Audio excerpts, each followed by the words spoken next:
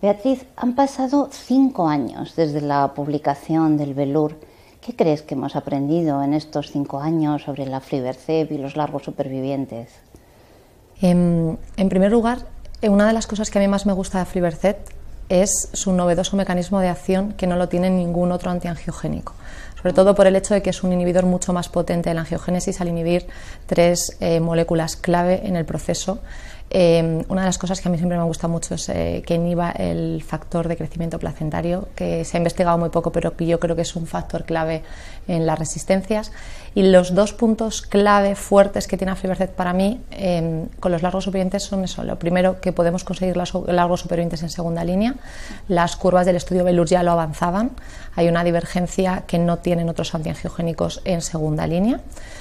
En práctica asistencial se han publicado ya varios casos, o sea, varias series de casos, una española, en la que vemos que hay pacientes que pueden recibir más de 25 ciclos con muy buena tolerancia, consiguiendo supervivencias muy largas.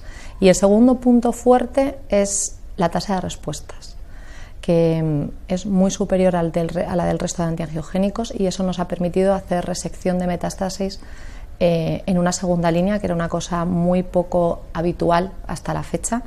Y si pensamos que lo que realmente aumenta la supervivencia de los pacientes es que les operen y que les quiten volumen tumoral, me parece un fármaco tremendamente interesante en este sentido. Otra de las dudas que yo tengo, no con lo que hemos aprendido, Pilar, sino con lo que nos queda por aprender en los largos supervivientes. Yo creo que nos queda mucho por aprender. Lo que a mí me queda claro de la combinación Porfiria-Flibercept, con todos los datos que conocemos, es que es un esquema de amplio espectro.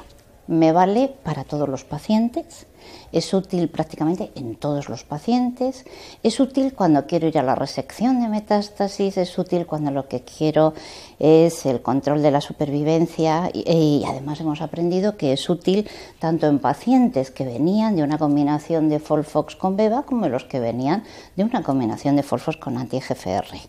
Globalmente, como digo, es un tratamiento de amplio espectro, pero queda mucho por conocer, porque lo que nos queda claro es que el cáncer colorectal es un tumor absolutamente heterogéneo y tenemos que intentar identificar esos subgrupos moleculares, intentar identificar cuáles son los que se van a beneficiar más de esta combinación. Por ejemplo, el estudio translacional nos ha dejado claro que Porfiria-Flibercept es muy potente en el subgrupo de pacientes con peor pronóstico, que es el BRAF mutado.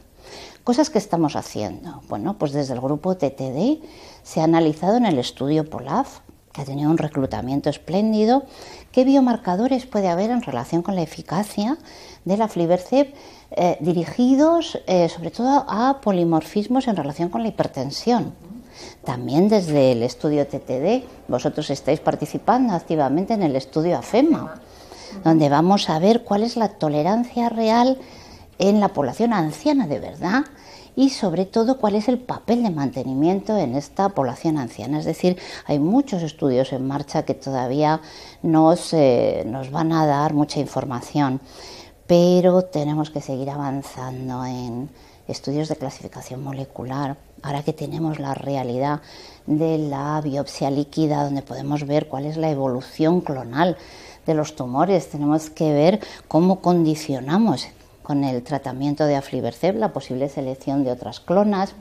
Como digo, clasificación molecular, y como se ha comentado varias veces también el papel de la flora intestinal y lo que puede tener que ver incluso como factor predictivo.